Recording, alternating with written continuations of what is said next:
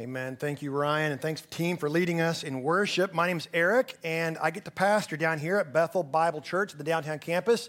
And I want to add my greeting and welcome. We're delighted that you're here.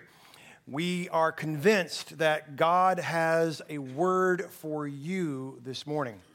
And as we get into that, I kind of want to just grease your proverbial soul skids a little bit, if I may. I want to kind of get our hearts, minds, our thoughts and feelings moving in the right direction. I want to tell you about, not quite 30 years ago, I began the serious and earnest courtship of my future bride. I don't mean the one I'm going to marry later. I mean the one that is actually my bride now. At that point, she was still as yet future. See, time gets really weird when you tell these kinds of stories. My as to be yet future bride. And one of the ways I began to woo her with my brilliant mastery of the English language is I told her, listen, I want you to understand right up front, this is how I roll. This is how I feel. This is how I relate. This is how I will give affection and attention. I want you to understand that anytime you and I are in a relationship, you will figure and you will feature prominently in my affections. Yeah. No, praise God, I am not that stupid. Because that would not have gone over well at all, despite all the demand for this wonderful mixture of Ted Koppel and howdy doody that I am. I didn't think there was going to be a whole lot of other opportunities to have affection and attention with another human being. And so I tried to communicate and convey with great consistency, no, you're it. You're it. You are the one with whom I find all worth. Like you're worth everything else. I forego and forsake all others. You're it. Now, that was not given to me by flesh and blood, but by my Father who is in heaven to have that level of wisdom. And praise God, she believed me. And yet it's compelling to think how many of us, when we think about this Jesus, whom we've gathered corporately on all three floors. By the way, last Sunday, as Lauren mentioned, for all three floors. Hereafter, we'll have on 2 floors our worship service or watching remotely. We've come to proclaim the excellencies of this Jesus. But for how many of us, really and truly and functionally, Jesus is not preeminent, as that text just describes. He's prominent. He's important. He's kind of a big deal. But then there's the everyday walking around moment by moment life that we all live. Well, that prepares us for our big day and our big idea this day. When we finally get to the central paragraph of the entire book of Colossians, our big idea goes like this: Jesus is preeminent. Now, the title of the sermon is Supreme or Supremacy, because I want you to have all of these synonyms for Jesus. Supremacy, preeminence, that he is not just prominent. He is absolutely first place. Now, we are in our 3rd sermon in our summer sermon series in the book of Colossians. So if you've got your Bibles, I want you to turn to that little prison epistle, one of these 4 epistles that Paul writes as he's in his first Roman imprisonment, where the gospel is unchained despite the fact that Paul is in chains. God's got a way of getting it done. And one of the ways God gets it done is with the apostolic teaching of his word, telling us who God is, what he has done in Christ to redeem us to himself and to one another. That's the gospel. If you spent any time at Bethel, I hope you've heard that over and over again. The gospel is the good news, the great story, the awesome announcement of what God has done in the past to redeem us to himself in the present and to one another in the present, because we are from the future. That's the gospel. And Paul writes this little epistle to these people that he's never met. The church at Colossae was planted by an apostolic delegation, by a man named Epaphras, who has a ecclesiological problem. And so he travels all the way from south central Turkey to Rome to visit Paul in prison, to say, we've got this creeping heresy and error that's coming into the church, this local problem. And Paul, interestingly, responds with a universal truth. So through time and space, whatever local heresies or errors come into a church, our Bibles are arming and equipping us and energizing us with universal truth. And that truth is the supremacy of Christ. More practically, more precisely, it is confronting and correcting conflict with the kingship of Christ. Oh, let's say you were in the 4th century AD and you began to wonder, is there a time when Jesus was actually created? Oh, you know what they did? They went to the book of Colossians. July 4th, AD 325 in the Council of Nicaea, July 4th. Freedom. And they said, no, there was never a time when Christ was not, because they addressed a local issue and error with a universal truth. So the Apostle Paul is writing. We're in Colossians chapter 1, as Ryan's already read for us. We're going to begin in verse 15. I want to just remind you, Paul's sitting in Rome, chained to a Roman soldier under the Caesarship of Nero. What he says in this paragraph is high treason, punishable by torture and death, and Paul dictates it verbally anyway. It's a wonderful, massive truth. He starts off in Colossians chapter 1 and in verse 15. He, this Jesus, let me just pause. Because this he, it matters that you know who Paul is talking about. He's already given us one very long run-on sentence in chapter 1, verses 3 through 8, talking about what God has done in Christ to justify us. God found us guilty. He declares us righteous. God chooses to see us differently. He finds us guilty, changes his mind about us, and declares that we are righteous. And then verses 9 through 20 is one very long sentence. We tackled the first half last week where Paul talks about our sanctification. Since we have been saved, since we've been justified, God is doing all of these things in us, transferring us into life, delivering us into light, all of these things. This Jesus has done this. Speaking of Jesus, and after this wonderful section on doctrine, Paul breaks out into doxology. Now, let me be very pastoral and precise. Any good doctrine worth its salt should always produce doxology, meaning praise and worship. And our praise and our worship informs our theology, and our theology informs and influences our worship. And there's a cycle, and there's a circular process here. We sing things together corporately, and we agree with one another. We hear the songs that we've just sung, and it's true, and we are reaffirmed, and then it energizes our theology, and the things that we believe are true amplify and exponentially increase our praise and our worship. What we're going to get into here, this paragraph that you've already heard read, is almost certainly an early hymn of the church.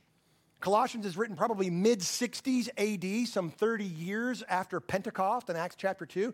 And so for 3 decades, the church has been trying to share corporately these truths about Jesus. Philippians chapter 2, 5 to 11, the Carmen Christi, we call that, an early hymn that Paul incorporates and puts into Scripture. In the same way, this supremacy of Christ paragraph from Colossians 1, almost certainly an early hymn that the church would sing together that Paul grabs and he references it. Why? Because music is that thing that unites all the disparate strands and helps us to articulate and to convey corporately the things that we believe about this Jesus.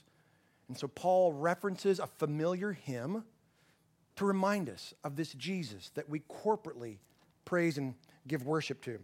This Jesus, he says, is the image, the Greek term icon, familiar to us in English because we have the term icon. He is the image of the invisible God.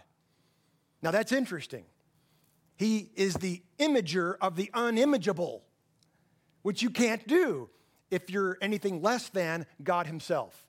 Now remember, Paul is responding to this heresy of the early Christian church called Gnosticism. Some people believe that Christian Gnosticism was actually started by a guy named Simon the magician from Acts chapter 8 who gets mad at Peter and says, you know what, I'm going to add my own process to this gospel thing. And it begins to spread all over what is at that time Turkey. And so a lot of your epistles, 1 John, Jude, 2 Peter, Colossians, are written to address this error of Gnosticism that said the material world was bad.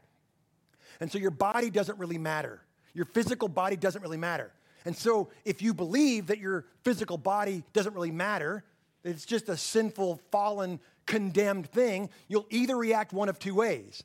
You will either be trying always to enslave it with legalism and moralism, or you will be completely free to, quote unquote, erroneously enjoy it however you see fit. Licentiousness, or what the King James would call concupiscence.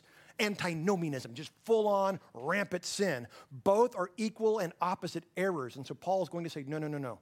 This Jesus actually did have a human body, and he's forever human. Stay tuned. And he is the imager of the unimageable. What the Gospel of John will say, he explains, he expresses, he exegetes the Father. Only one who is also divine could do so. This is a very strong declaration from the Apostle Paul that this Jesus is not just the recipient of some angelic presence, as the Gnostics and other contemporary cults in our day and age are trying to say. Our Jehovah's Witness friends will say that Jesus received the spirit of Michael, the archangel. That is an absolute nonsense error. It's not biblical. And Paul says, no. He's not just the recipient of an angelic presence. He is God. He is the image of the invisible God. He's the firstborn of all creation. Now, when Paul says firstborn, it created problems 2,000 years ago, and it created problems today. A lot of the sects or cults today will add a whole bunch of explanation to the Greek text, which is not present, to say that, see there, Jesus is a created being. But no, for centuries and centuries, the church has been saying there was never a time when Jesus was not. He is everlasting and eternal. This term firstborn, Paul merges a Hebrew idea and a Greek idea. It has nothing to do with sequence or order of birth.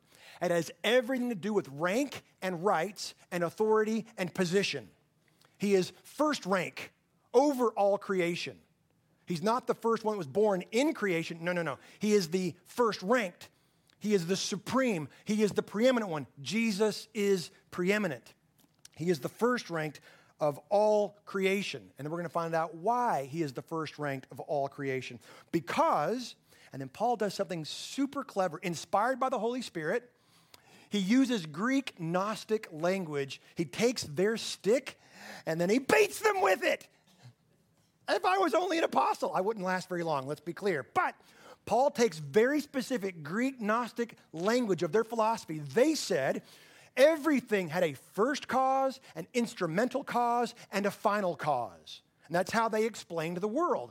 How could there be evil in the world if there was such a thing that was God that is good? Have you heard that perhaps even in the world in which you live?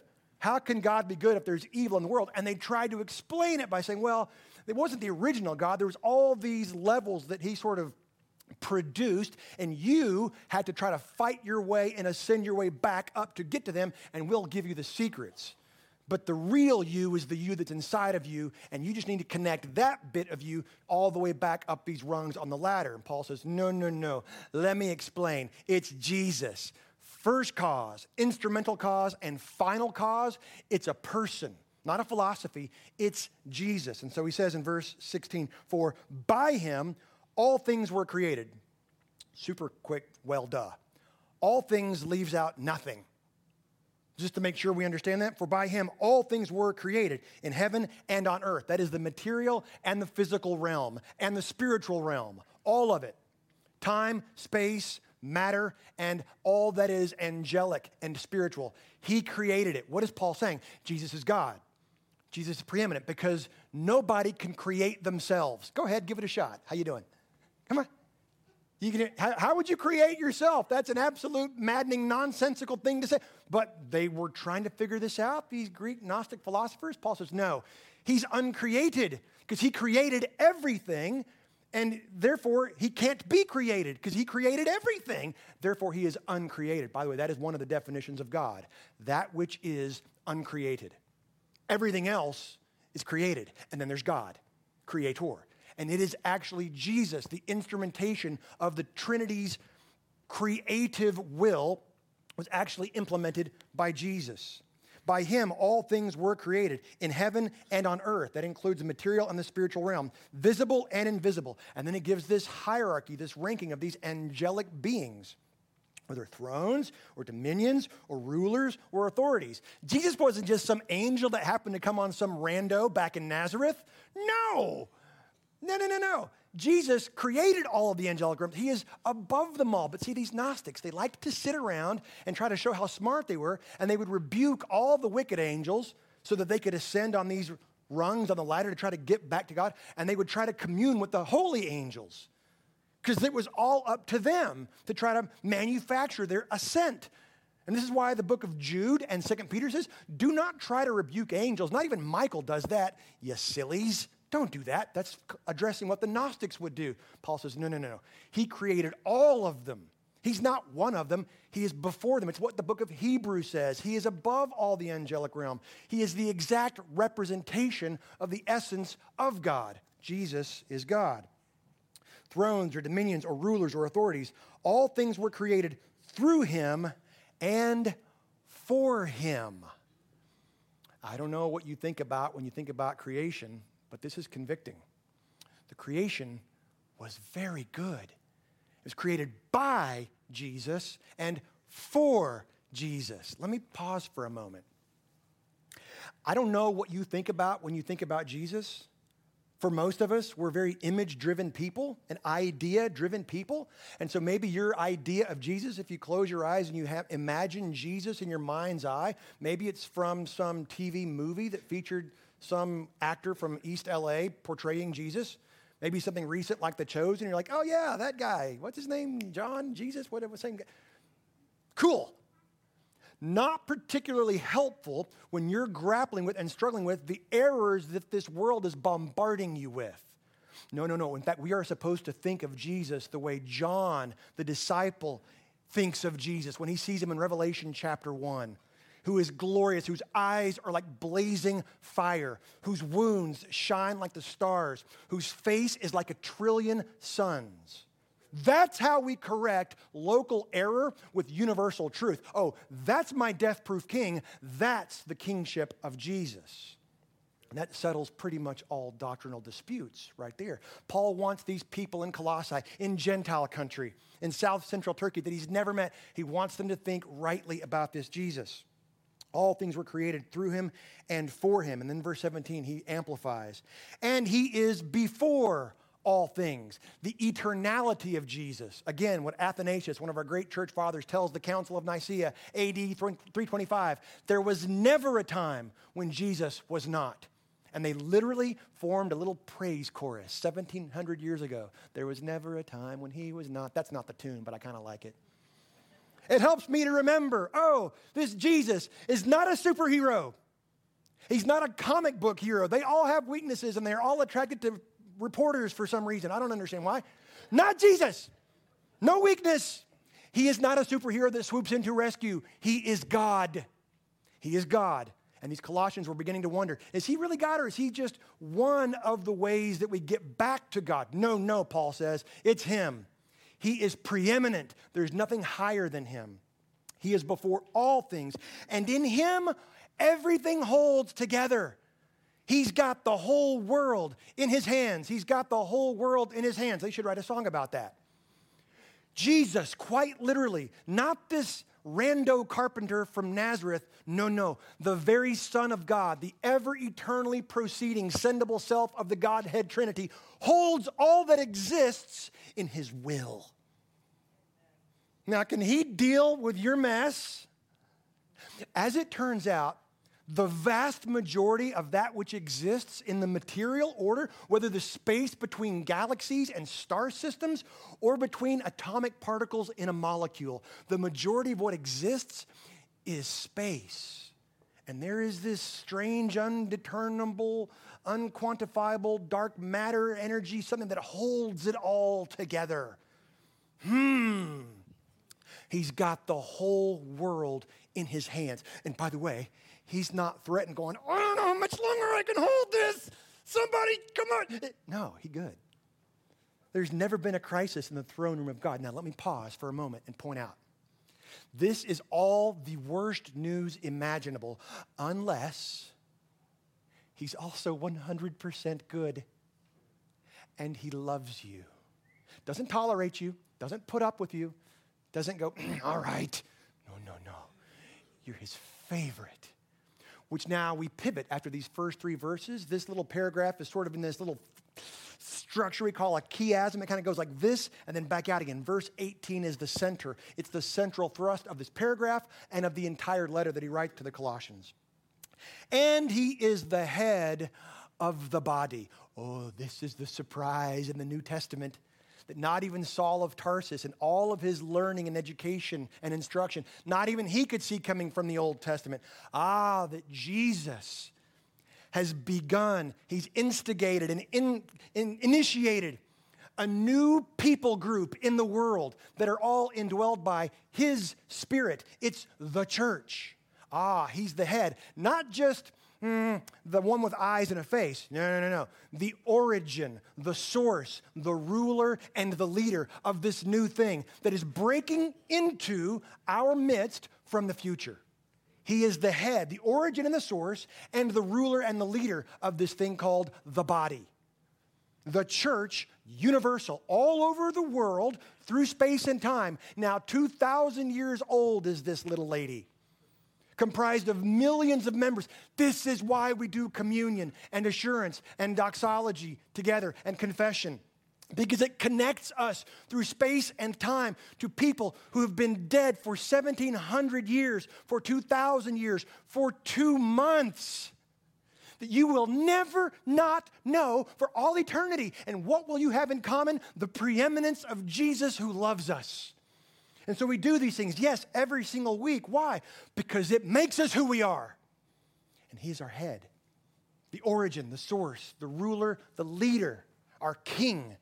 This is reminding us of the preeminence of Christ. He is the head of the body, the church. He is the beginning, the source, the origin, the firstborn. And then Paul does something really cool and clever. The firstborn from the dead. Now, that doesn't make any sense. We don't usually like to mix birth and death. That doesn't usually go, that's not, but Paul does because he's telling us something. Jesus accomplished something. He is the image of the invisible God. He is divine. He is the creator of all things, and through Him, all things were made, whether heaven or on earth, and by Him, all things hold together. And He died. Like, what? You can't do that. He holds the whole cosmos in His palm, and He died? Yes. But what looked like a tomb in the earth turned out to be a womb from the earth in which a redemptive recreation has now begun. And it's bursting forth all over the place. Can you see it? Maybe. Maybe not. It happens across dinner tables when a husband will say something lovely to his bride. It happens in traffic when I let that infuriating maroon minivan get in front of me for the 3rd time before Front Street. Why? Why do you have to be in the left lane minivan? I don't know, but come on. Because I'm from the future, you see? This is how we now think. We redemptively rethink our thinking. What looked like a tomb was a womb, and He is the firstfruits. He's the blueprint of the ultimate humanness. You want to know what humankind was intended to be? Look at Jesus. You know what God's like? Look at Jesus. He's both. Now that's really impactful and instructive and influential in our everyday walking around lives between the Sundays. Verse 18, the central verse. And He is the beginning, the firstborn from the dead. The one bit of the material order, the one bit of the physical cosmos that is 100% set to rights right now is the resurrection body of Jesus Christ. And it's a down payment. It's holding the way. I don't know exactly dimensionally or spatially where heaven is, but I know that it's an environment suitable to a human being in the physical sense because there's one there now. Seated at the right hand of the Father. He's human. Do not dehumanize Jesus.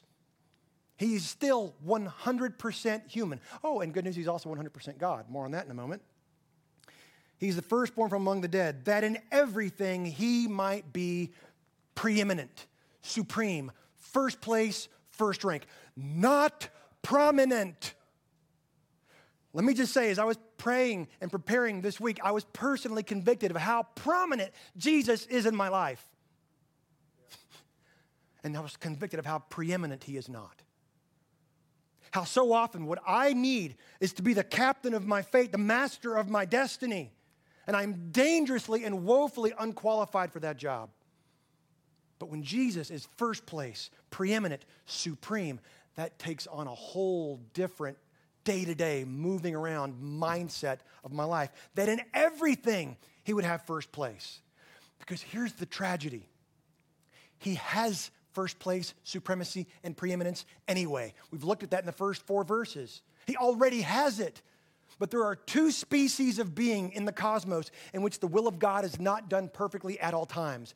Demons and humans. But we have the opportunity, gathered as His people, indwelled by His Spirit, equipped by his word to make him first place, supreme, to bend the knee.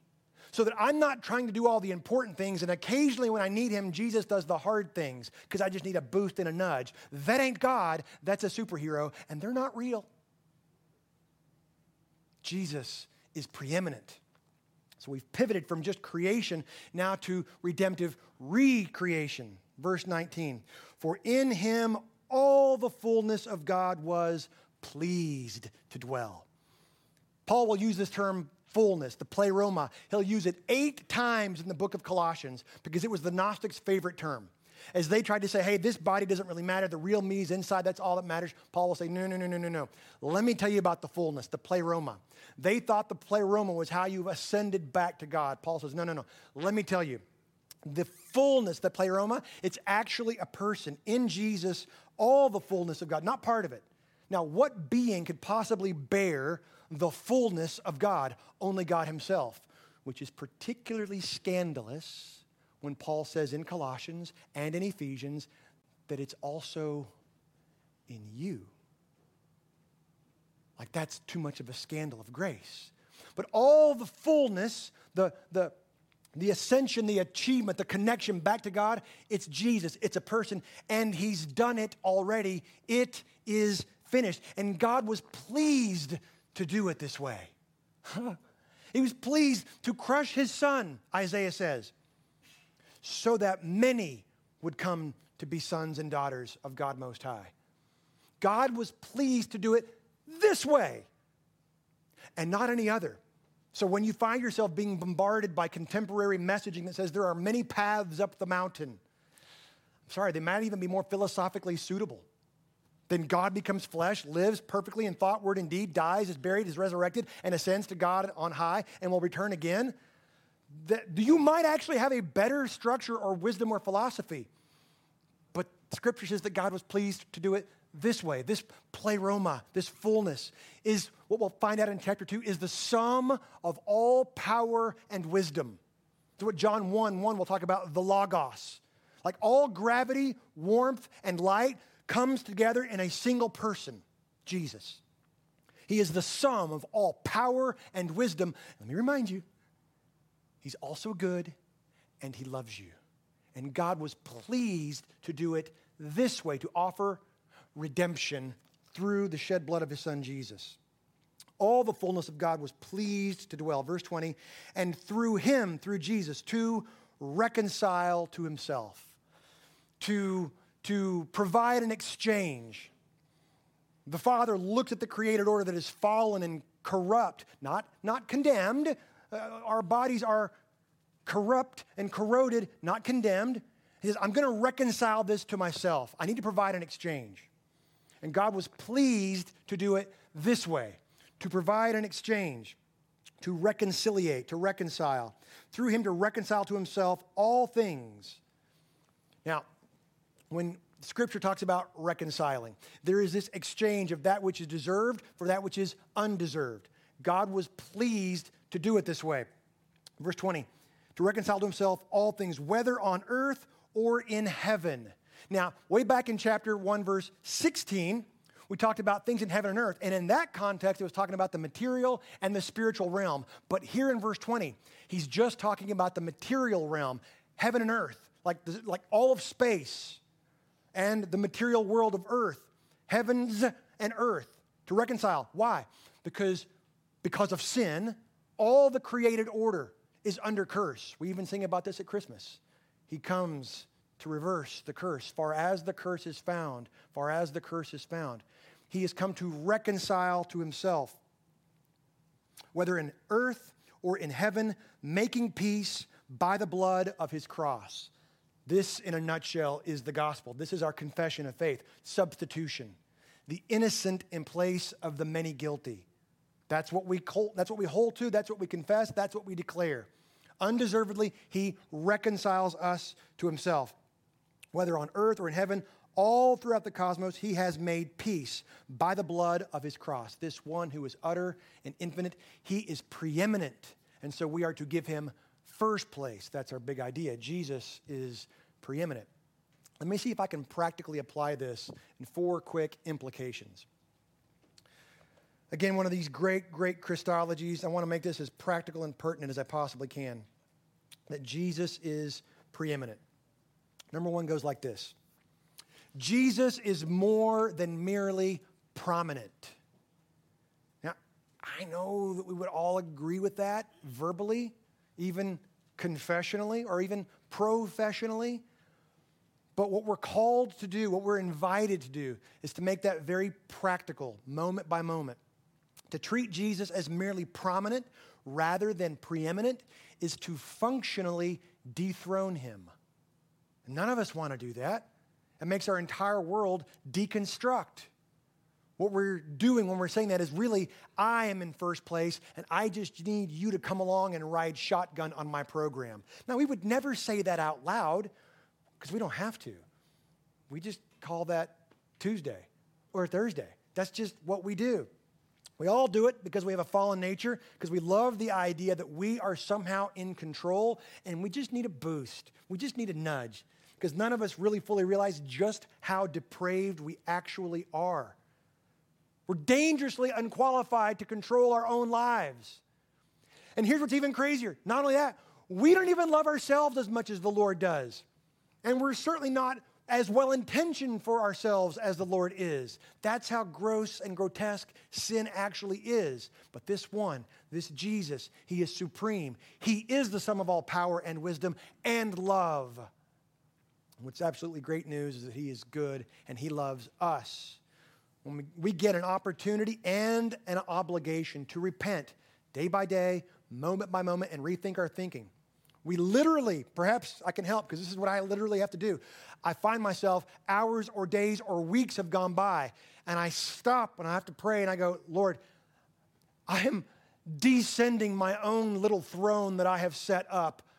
Forgive me. Thank you because you say yes to that request. And would you reascend the throne of my life? I need reconciliation. I need recancellation. Would you cancel all over again my arrogance, my hubris, my selfism, my centrism? And I descend and I bend the knee and say, would you, the only one capable and qualified and good and loving enough, would you rule? I am yours. Command me.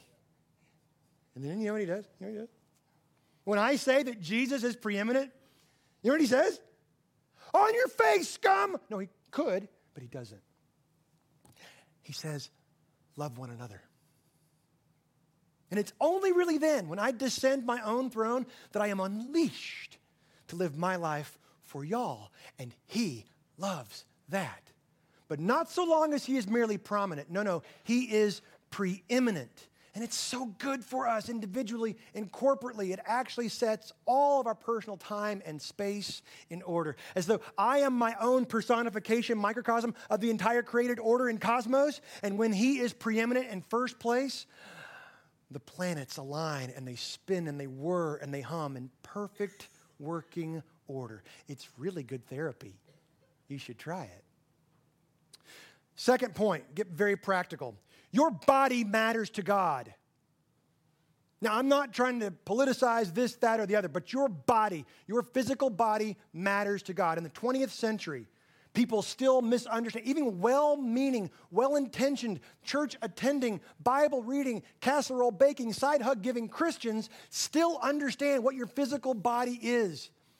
As much as I love C.S. Lewis, as much as anybody else, he had a quote very famously given in the 20th century that he was trying to actually refute a Gnostic error, but in so doing, ironically, he added another Gnostic error. He said, you don't have a soul, you are a soul. That's good, that's correct. But then he said, you have a body. No! You're both. You are physical. You are material. You are also spiritual. You are both. This is who you are. And let me say something as declaratively as I can. Do you hear the intelligence, the sum of all power and wisdom that is this Jesus? Do you really think he could have done better with you? No. And that's not just a child's nursery rhyme in VBS. He literally, having the entire eternal now in his vantage point, looks at you and goes, for all eternity, that's the person that I want her to be. And he can't do any better. He can't. And when you and I begin to recognize that in ourselves and in one another, and I look at him and I just go, boy, Jesus topped out on that one. Well done. That's what Paul's talking about in 2 Corinthians 5:17. If anyone is in Christ, they are a new creation. We like to apply that to ourselves. Cool. And that's good. But that's not all that Paul's doing. He's saying, look at everyone else. Don't you see? That person is the sum pinnacle of Jesus' creativity. Your body matters to God massively. It's not a disposable non-entity. It matters. It's you. You don't have to try to enslave it with legalism or moralism. You also don't just do whatever because it doesn't matter. The real me's on the inside. Both are equally egregious errors.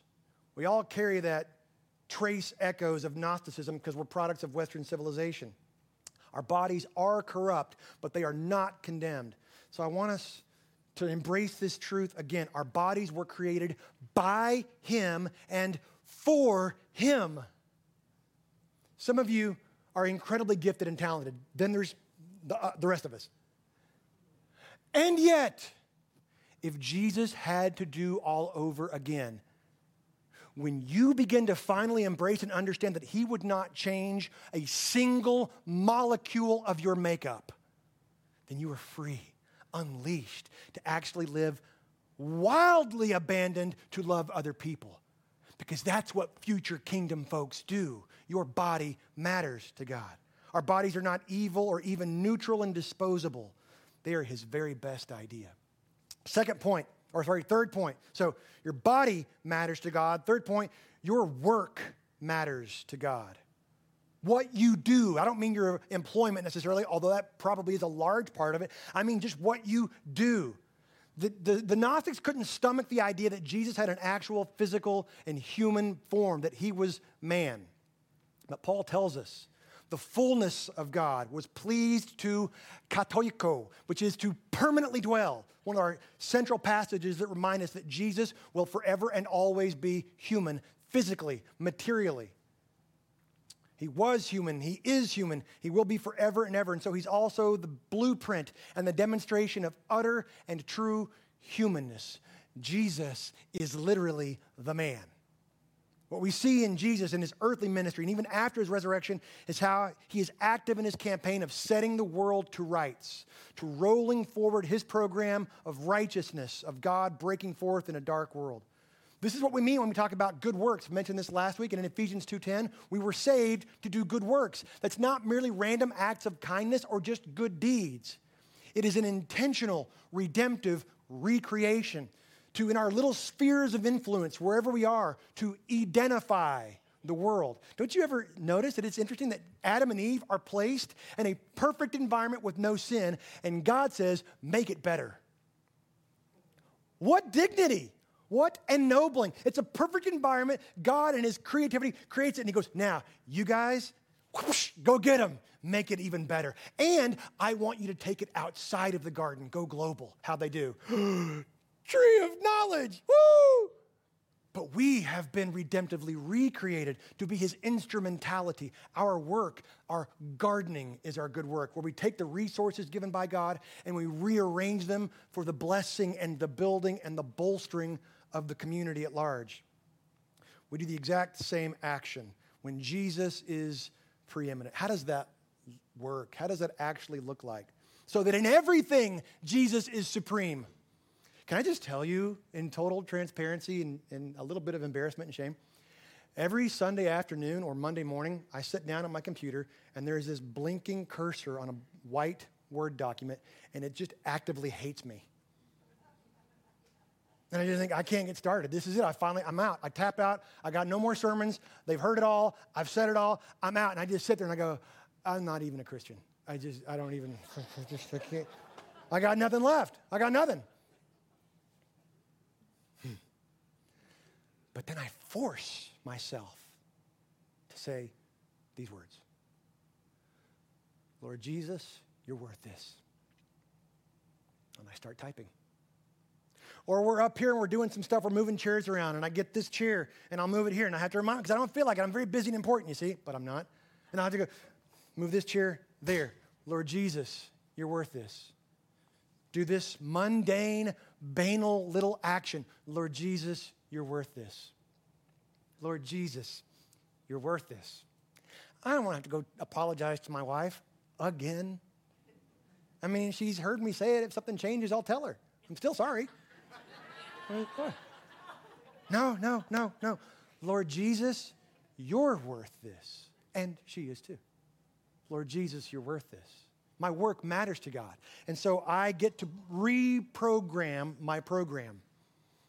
Whether I'm schlepping gear from one campus to another, or I'm typing on a blank white Word document, or I'm moving chairs, or cleaning up whatever happened in the second floor foyer. Somebody's kid needs a doctor. Whatever it is, Lord Jesus, you're worth this. Because Jesus is preeminent. And so he is worth it. And when we do that, here's what will blow your mind. You have no idea the concentric radiating circles of power that come out of a single human in Christ who thinks thus and does thus. Jesus takes that kind of investment of rightly and regularly recognizing his reign, and he produces 30, 60, and 100-fold, that we may never fully appreciate or understand this side of glory. But a person who operates in the world 24/7 to the extent that they can. Lord Jesus, you're worth this. Jesus takes that and he exponentially increases it, which is what a person from the future who's a denizen and a citizen of that kingdom does in the present because of what he did in the past. Fourth point, your body matters to God, your work matters to God, your world matters to God. That's talking about the real world. It matters to Jesus, and so it has to matter to us. We are stewards of the world in which we live. How would Jesus care about the environment that he made? Stop it. Don't politicize that. I don't care about this environmental study or that environmental study. You're a geologist. You're a millennial. Don't care. I'm talking about King Jesus, who is preeminent. And all things were created by him and for him. And that ends every discussion. If you happen to be from a particular persuasion that says, if it doesn't matter what we do with this world, it's all going to burn, I offer to you Colossians chapter 1. No, that is the wrong mindset of somebody who has been installed from the future to live in the present because of what the king did in the past. He cares about his creation. Yes, there's going to be a day where Jesus will take it all and baptize it by fire and utterly redemptively recreate it. But in the meantime, what if your and mine concern for the physical world in which we live was actually the avenue and the agency in which someone was far from God? But they began to see those people who call themselves little Christs, they care about the world too.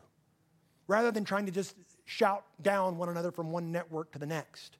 Our world matters to God. I'm inviting you to care about what Jesus cares about because, again, he is worth it. He is worth it. So maybe that just gives us cause and pause to listen to what might be going on and to not react with hubris and arrogance, which is my tendency instinctively and reflexively, I confess that. But no, Jesus is preeminent. Regularly, rightly recognize your God. Just like Colossians chapter 1, 15 to 20 was a hymn. There's another hymn that the church has sung for 500 years, and it goes like this. All hail the power of Jesus' name. Let angels prostrate fall, because he's above them. Bring forth the royal diadem, the crown reserved only for him, and crown him Lord of all. This Jesus is preeminent. He's worth that in all of our thoughts, words, and deeds. And when we do that, we have life abundant. Let me ask you to pray with me. Father, thank you so much for revealing your son Jesus to us in your word. We pray that your Spirit would continue to amplify and increase this wonderful, massive doctrine that would actually overflow into our doxology and into our doing. Father, if there's anyone in the hearing of these words on any of our floors or watching remotely that does not know you, that is still trying to, like the ancient Gnostics, ascend through some philosophy or religion to somehow connect to you, would you remind them of this passage that because of your son Jesus, we are reconciled and we have peace, no longer at enmity. that this one man, Jesus, the one mediator between God and man, what Job prayed 2,000 years before Christ, that a mediator, an arbiter, a conciliator would stand between God and man, that Paul says it's Jesus. Would you reveal that to us? Help us to clutch that, to cling to that, to stand on it with all our weight. And would you lead them into a saving knowledge of your Son, that they would be from the future kingdom as well. For the rest of us, Father, would you remind us of all that we are in Christ because of all that he has done to redeem us to himself and to one another. Father, we pray all these things in the power of your Spirit and in the name of Jesus. Amen.